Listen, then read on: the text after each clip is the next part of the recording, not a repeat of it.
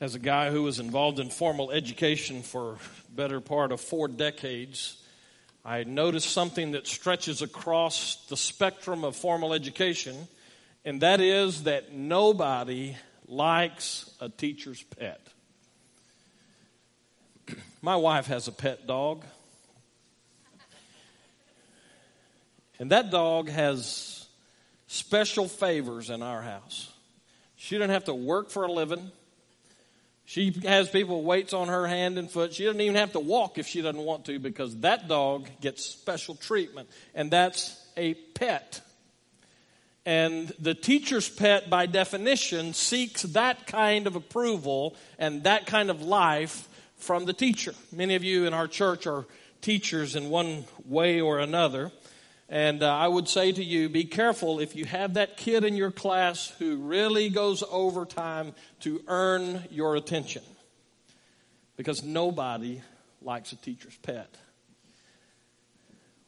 That truth makes today's text seem just a little bit strange to me.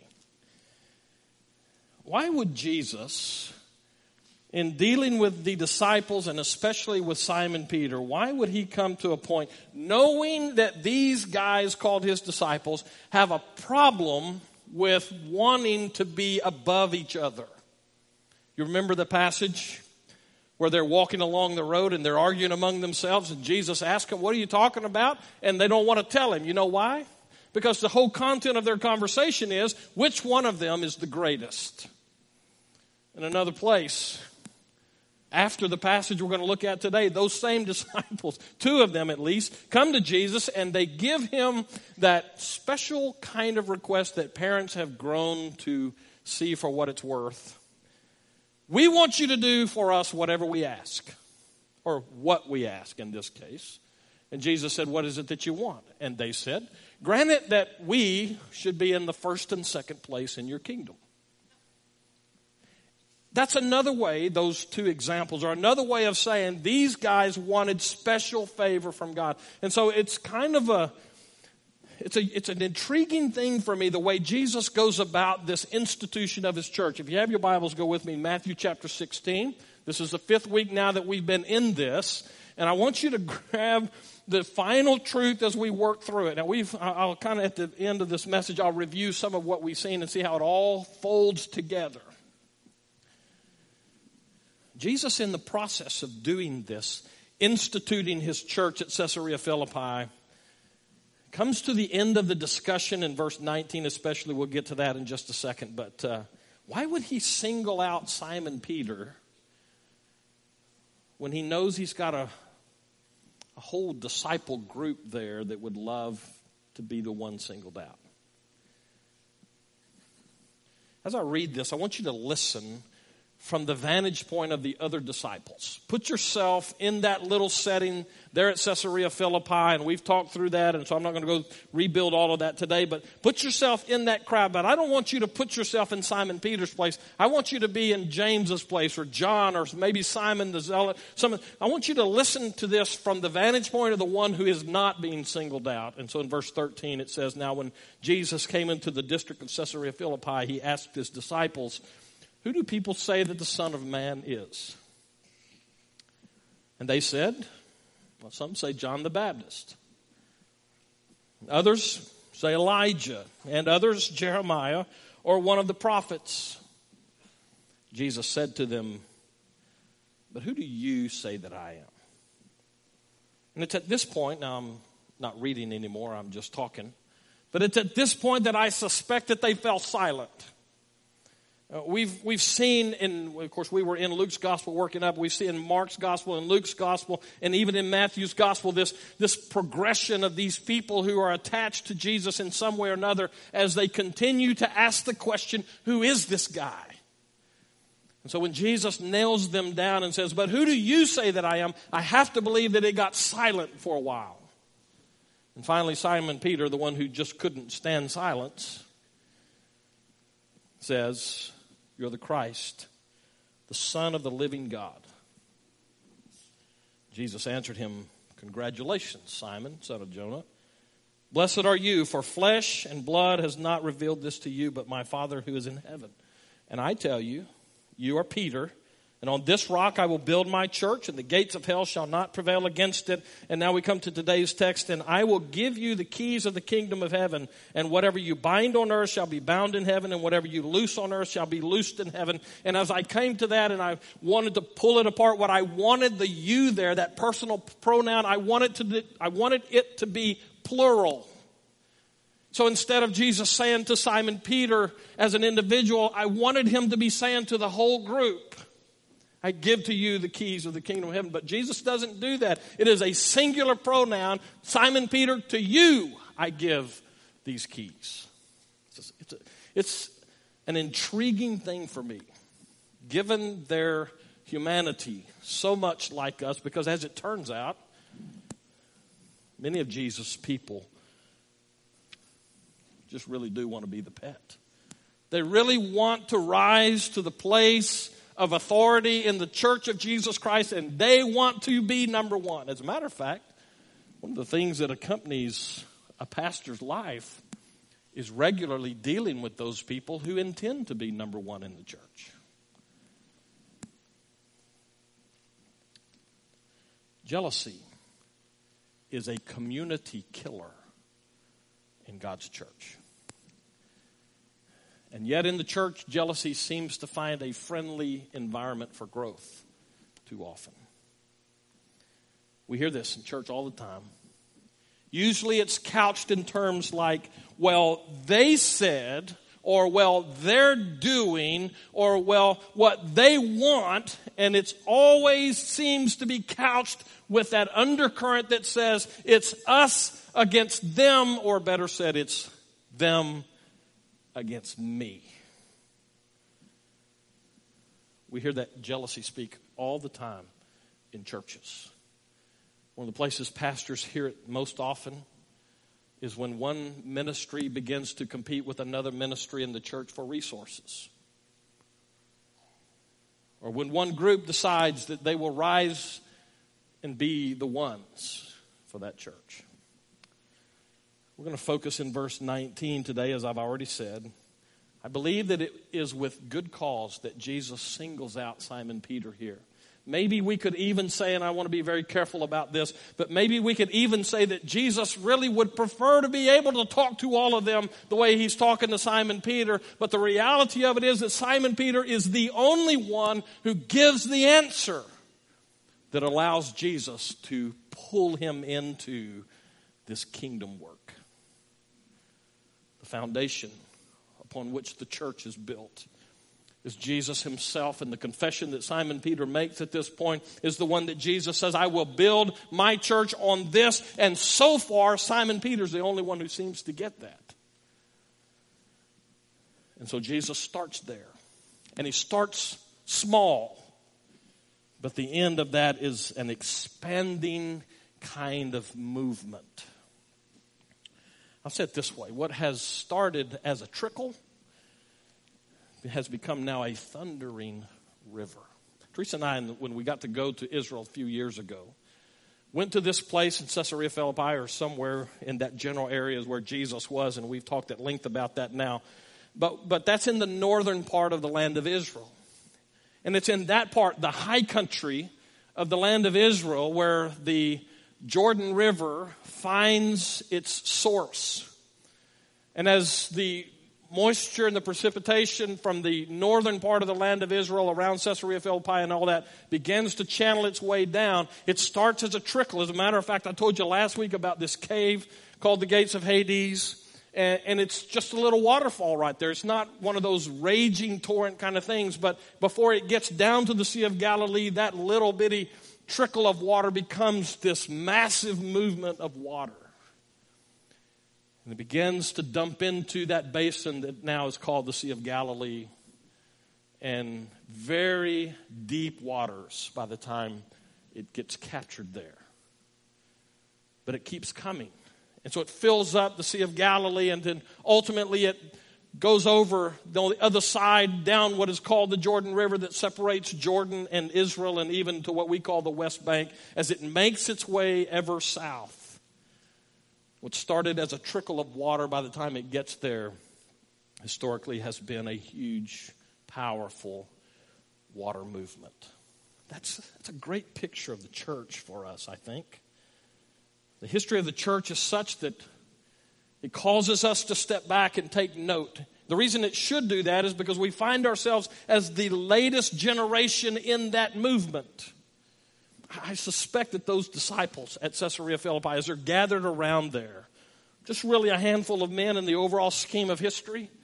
And there Jesus says, and on this rock I will build my church. And he begins to lay out for them stuff that we are still unpacking as to what he means by that. I rather suspect if those disciples could have looked beyond just the moment and seen the trail of people throughout history that would be called the church, it would have blown their minds about what Jesus was doing right there. This is a critical passage of Scripture for us as a church. If we're to know who we are, and if we're to understand the nature of the church, we have to come back to this watershed passage and see what Jesus is saying. And so we've done that now for 4 weeks, and today we finished that series. And in the process of doing that, I hope that we can take our place in this long line of people who recognize that this body of Christ is in fact an organism, not an organization. Well, actually, I need to clarify that. Because we are an organization. I'll talk about that in just a moment. But the reality is this is the body of Christ. We are an organism. It is lively. It is alive. And it continues to expand. That helps us to understand that maybe we're not quite as significant sometimes as we like to play like we are. Jesus starts here. He starts small. From that discussion where Jesus institutes his church, this organism, we find the Jesus community begin to sprout and grow. That's the passage. Let's look at this verse again. I want to show you a couple of things in here that some of them still are confounding scholars a little bit, and we'll talk about some of that. What is it that accounts for the growth that we find in this thing called the church? Movements have been started all through history. Movements of people where somebody makes a comment, something like what Jesus makes here. And so a group of people gather around that idea for a while, but it dies off. What is it about what Jesus is doing here that we need to take note of? Look at the phrase that he gives to Simon Peter. Blessed are you, he says up in verse 17, but in verse 19 he says, I will give you the keys of the kingdom of heaven. Now this is the passage, this is the part where many people they grab this and then they decide what it means, and so then we get all of these jokes about Simon Peter standing at the gates of heaven, and he's controlling access, who gets into heaven. I started to say who gets in and out, but our theology is better than that, right? Right? We got a few that were right down here. I'm not sure about the rest of us, okay?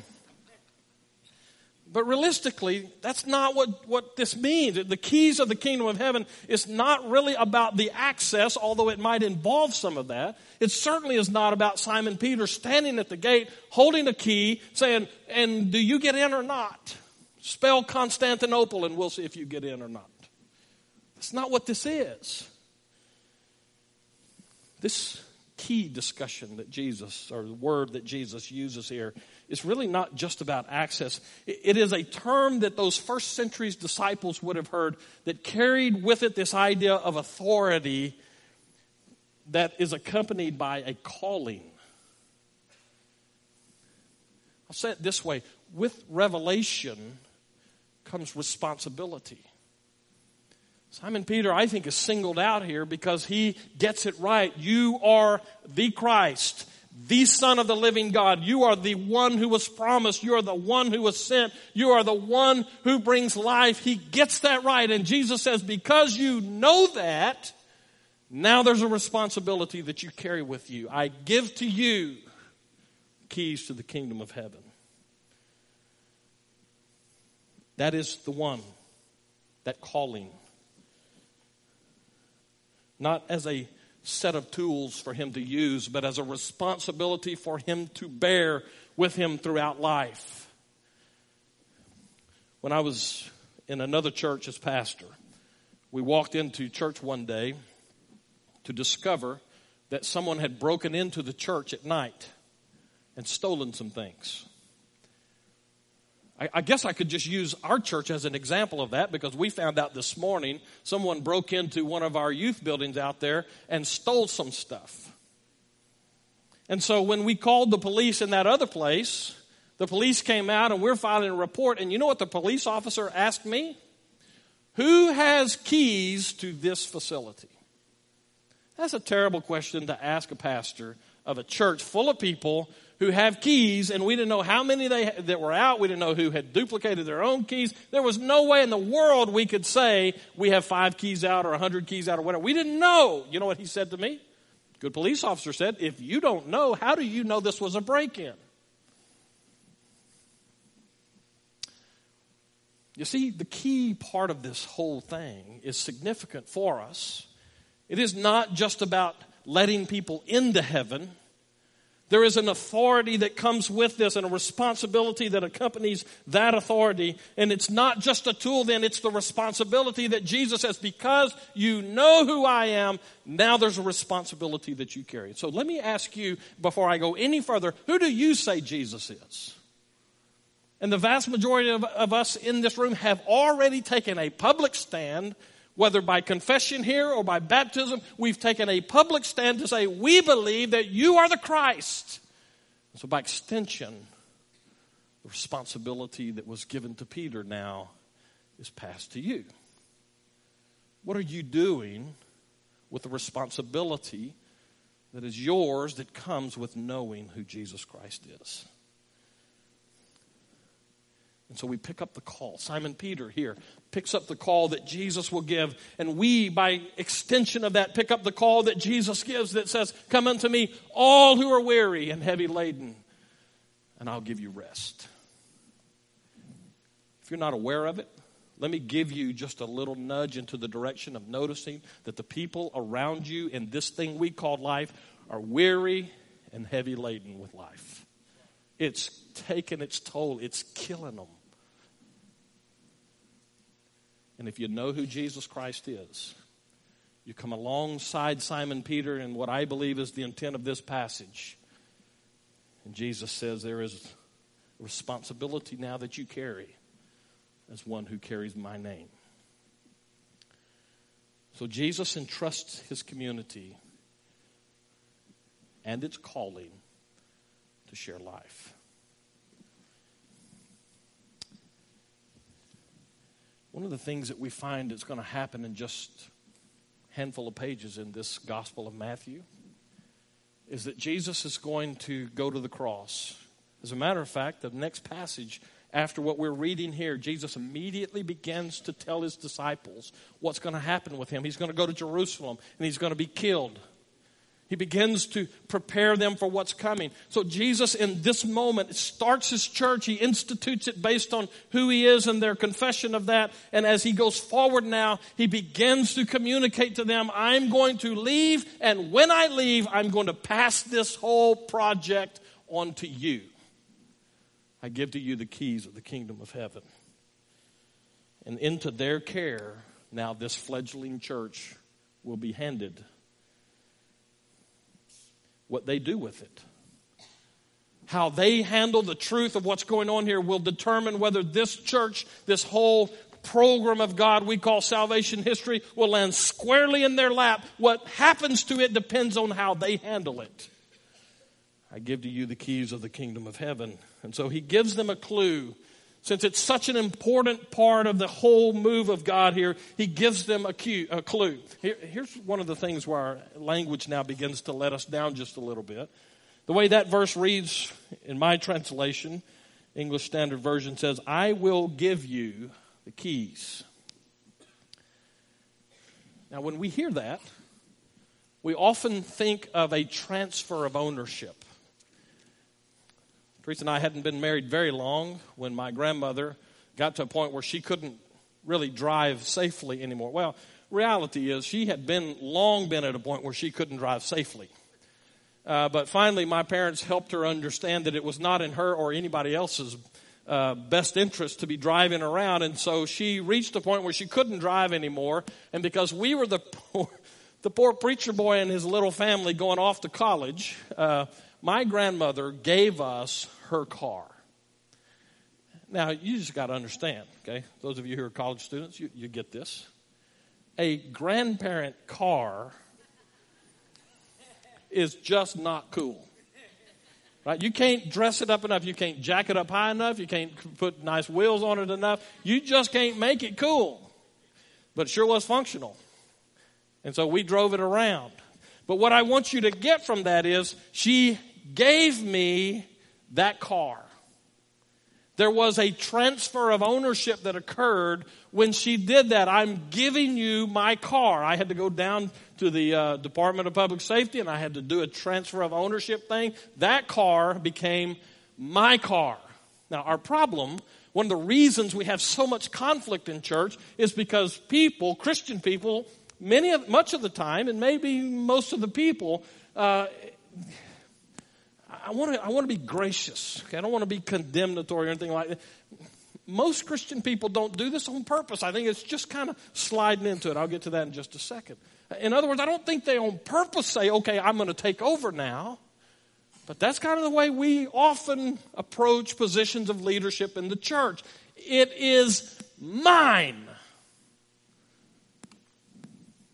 Jesus says, I'll give you keys to the kingdom of God. If all he's talking about is I'm going to give you access to this thing called the church, we take give as if it's a transfer of ownership, which is ludicrous when you come to Scripture like this. The word doesn't mean to give as in to transfer ownership. It means to entrust. It's one of those moves that Jesus makes. He's just got through saying, I'm instituting this. It is my church. I will protect it. And then he turns to Peter now and he says, and I'm going to entrust it to you because I'm leaving soon. Before I came here, I was approached by some of the people in the Baptist General Convention of Texas, asked me to be a trustee for one of the institutions that Baptist in the state of Texas owns. When they asked me to do that, they were not saying, we're going to sign this institution over to you and it will be yours.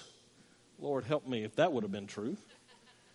They said, and they were very careful to say, we want you to help run this in our interest.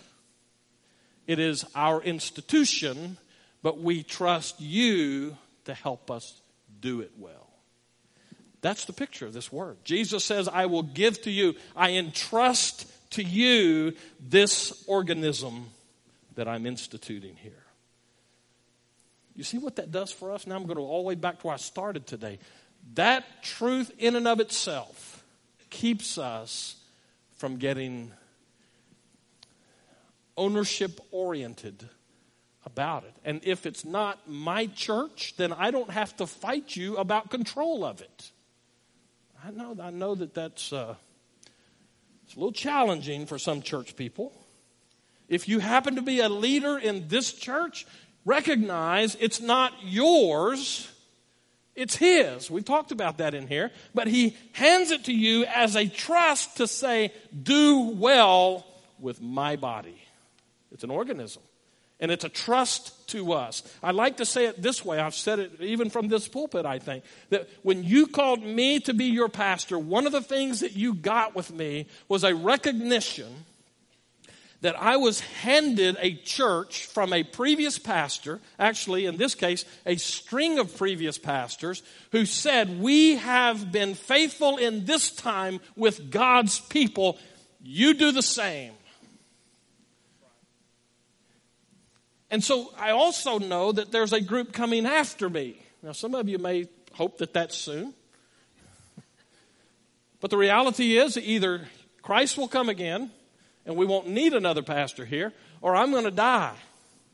Or God might call me somewhere else, but I'm here until he either calls me somewhere else or I die here. But the reality is there's going to be, if the Lord tarries, there's going to be another pastor coming after me, and he and the ones who come after him are going to look backwards at us during this time, and they're going to ask the question, what were you thinking when you did those things? Or they will say, thank you for being faithful with the trust. We are a bridge between generations in this church. And we do well to remember that it is his, not ours. I will give you the keys of the kingdom. And then we get to what is a little more problematic for scholars. Another phrase, clause in this passage. I will give you the keys of the kingdom of heaven, and whatever you bind on earth shall be bound in heaven, and whatever you loose on earth shall be loosed in heaven. How do you think Jesus' disciples would have heard those words? Here's how it works for me, okay? And I suspect that they were human enough to be human like I am, so that maybe there's some crossover. A lot of the times I come to these kind of passages of Scripture, and the only thing I really can do is to just kind of get away from it a little bit and just kind of roll it over in my head and just kind of mentally chew on it, pray through it, and say, okay, Lord, I don't know that I totally get that. Help me to understand. So I kind of suspect that maybe the disciples took all of this in, because we've spent 5 weeks unpacking this passage. They got it all in probably about 15 seconds.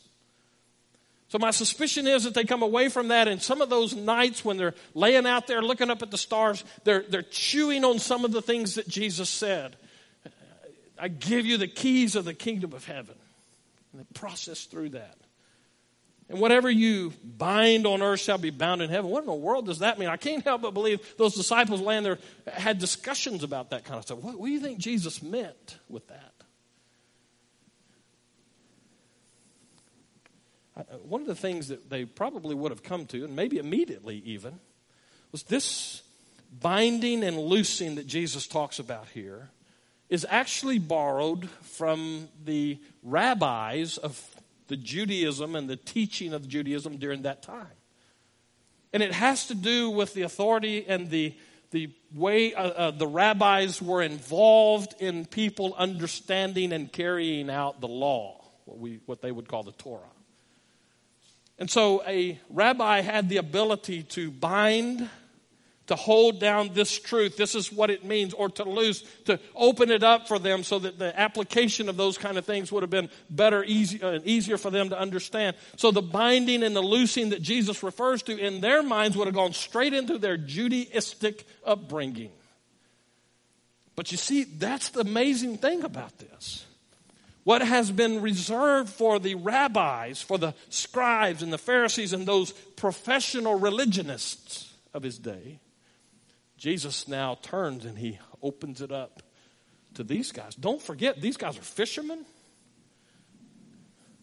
and tax collectors. They're just normal people. What the professional religionists were doing now, Jesus says, you get to do that. No, it's not you get to do that. It is you must do that. What we find then, I think, the best way for me to pull all of this together for us, I think, is to recognize Jesus at this point, that's this little trickle of truth. I'm instituting my church, but the further downstream you go, the more decisions have to be made. How do we do this, church? So on the front end of it, Jesus gives them clues and he gives them directions. Here's what has to be done. And you guys, the ones that I have chosen to be my followers in this thing we call discipleship, Jesus says for you, you are going to have to make decisions as to how this organism is organized. And we find that all through the New Testament. We find it in the book of Acts when there is a discussion about who should be allowed into this thing called the church. We have a Jerusalem council, and they begin to have to make decisions. And so they have to sift through these real life implications of what it means to be the people of God. We have an entire New Testament that's full of teachings that come from those first couple of decades after this, where they have to flesh out organism and life in it.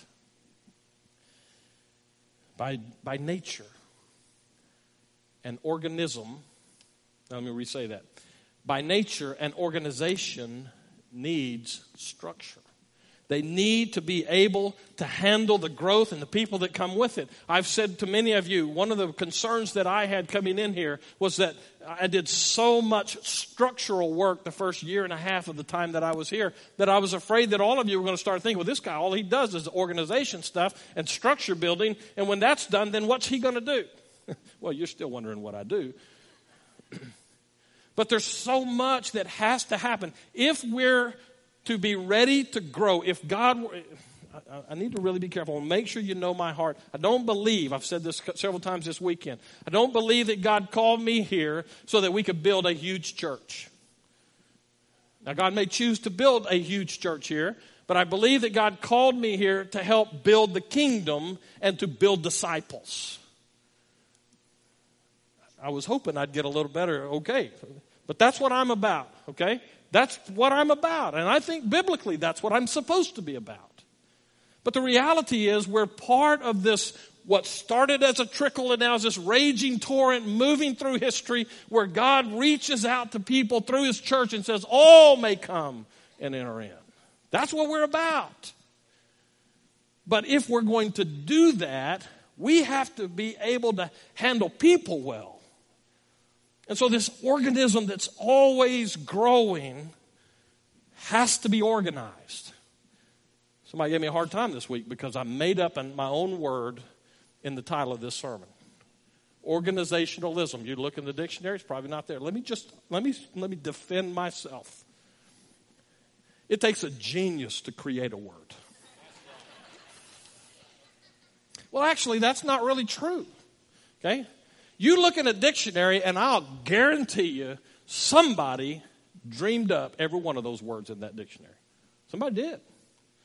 So you just have to be willing to step outside of your comfort zone and make up a word. The Apostle Paul did that all through the New Testament. The organism that is the church that comes with it the need for us to be organizationally sound. And I believe that it is this verse that Jesus uses to free those disciples to make it work. Who are we, really? The nature of the church involves the expansion of the kingdom. And that in itself means that we must, hear me very carefully now, we must pay attention to detail. We must handle people well. And in the process of that, we have to reflect well on the foundation, who is Jesus Christ. And in the process, we have to run it well.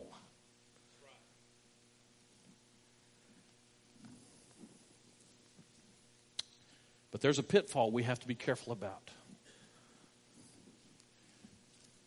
When we reduce the organism to an organization, hear the way I said that.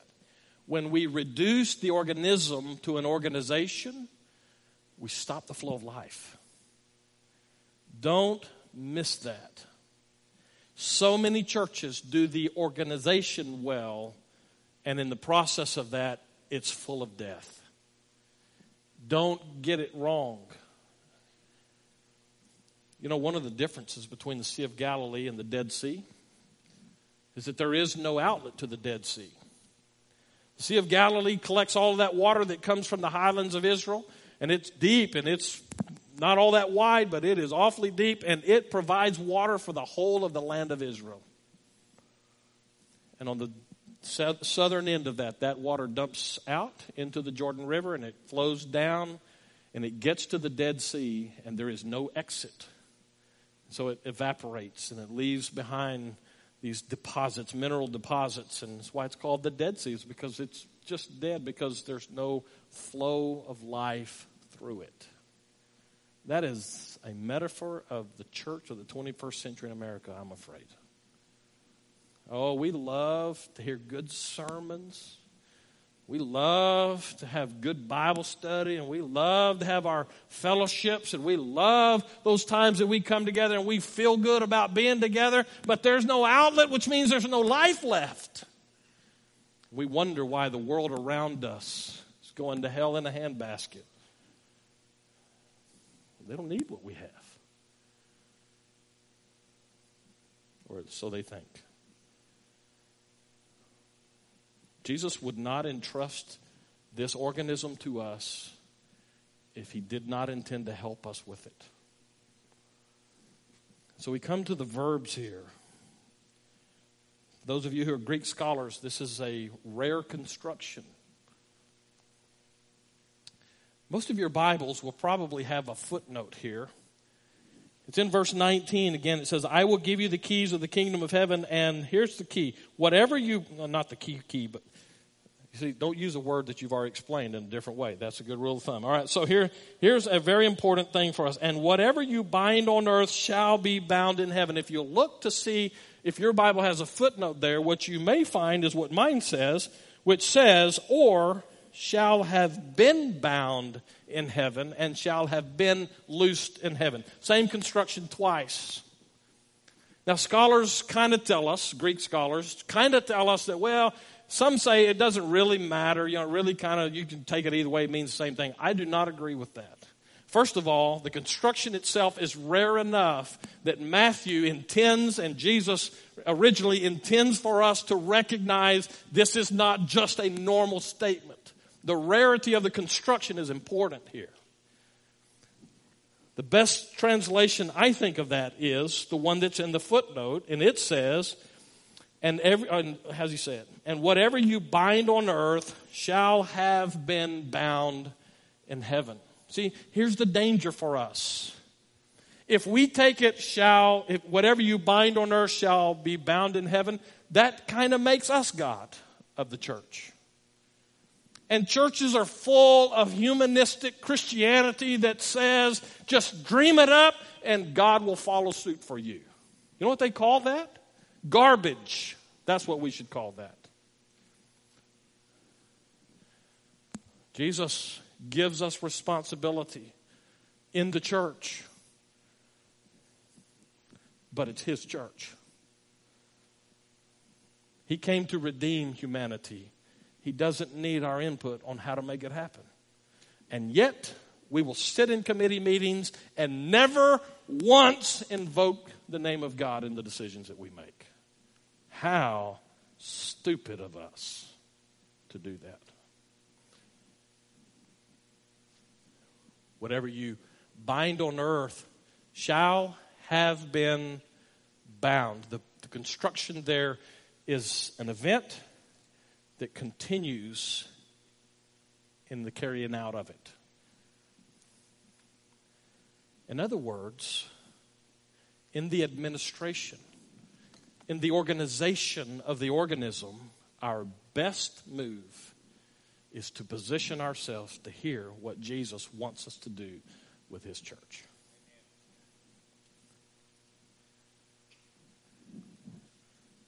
Let me get real specific at applying that.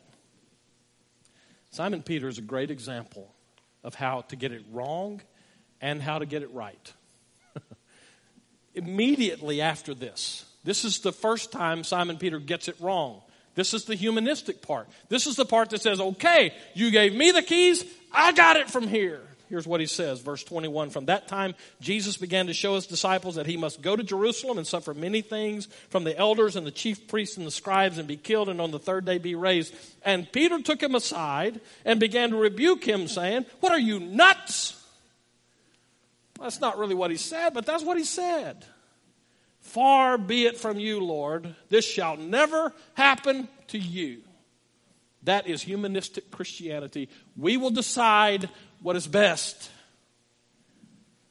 And Jesus refuses to play along with him or with us, but he turned and said to Peter, get behind me, Satan. Wow. We go from, congratulations, Simon, you got it, to now you're the devil in the flesh and get out of my face. You know what's the difference? Simon Peter decided that he knew best. He gets it wrong. Remember the time when Simon Peter was walking on water? Well, Jesus is the one walking on water, and Simon says, I want to try that. I always wanted to try that. Let me try that. Jesus says, come on. Simon gets out of the boat, starts walking, and you know as well as I do, Simon Peter looked back at his buddies with, look! Poof. Humanistic Christianity. I don't need Jesus. I just do it. I got it. I'm God's best gift to his church in our day. Churches are full of those people. How about the ear slicing incident? You know, Jesus is about to get arrested. Simon Peter whips out his dagger and cuts off an ear. I don't believe he was aiming for the ear, just to be honest with you. What did Jesus do? You got to believe in the heat of the moment of what Jesus was going through that he looked at Simon Peter and just shook his head and went, dude, really? Simon Peter had a penchant for getting it wrong. Maybe most notably gathered around that fire. I tell you, I don't know who that guy is. But fortunately, Simon Peter also gets it right a few times. This passage is one of them. You're the Christ, the Son of the living God. And Jesus' response to him was, you didn't come up with that on your own. Only God could teach you that truth. And he gets it right. Acts chapter 2 at Pentecost, all this stuff's going on, and Simon Peter stands up and says, I'm telling you, they're not drunk. I know it sounds like they're drunk. They're not drunk. This is a God thing. Acts chapter 4. Simon Peter arrested for getting it right. Verse 8 and following, it says, in that, and filled with the Holy Spirit, Simon Peter began to take it to him, this Jesus whom you crucified. You see, when we get it right and we position ourselves to hear from God and from Jesus himself about his organism called the church, we have the ability to make organizational choices that are beyond us. That's what we need. We need to be a church marked by decisions that come from heaven rather than the hearts of men.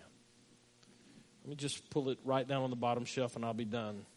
We have 2 search committees currently that are looking for staff members. Can I, with all the Christian love I can muster, tell you, I don't care what you think we ought to do. We need to know what God wants us to do.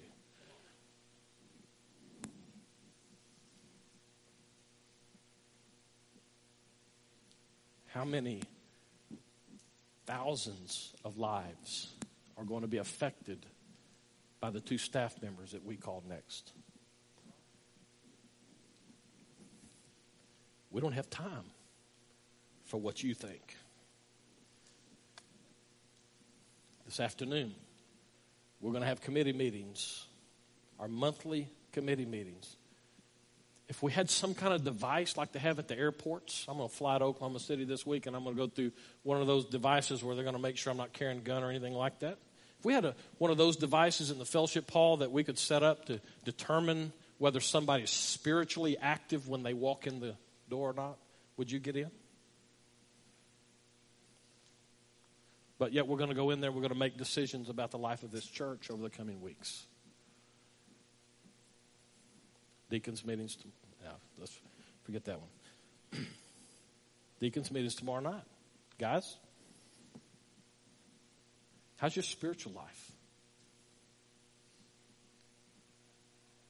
The only way we get this right is by remaining in position to take directives from him. So where are you today? Let's pray. Tough stuff, Lord. We know that your kingdom deserves more than our best. And so as best we know how, we say thank you for allowing us to have a piece of the work here. But we